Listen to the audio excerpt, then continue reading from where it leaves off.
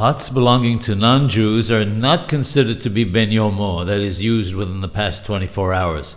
If one uses a pot belonging to a non-Jew, one must first make it kasher. If, for whatever reason, the pot was not made kasher and permitted food was cooked in it, since it wasn't used for over 24 hours, the food can be permitted b'di'abad, after the fact.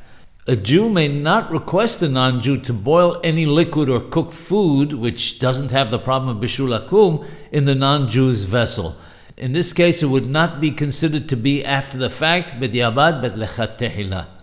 If a pot absorbed forbidden food and subsequently became mixed in together with multiple other kosher pots and is no longer identifiable, one does not need to make all the pots kasher, but is permitted to use any of the pots. This applies both to metal as well as earthenware vessels.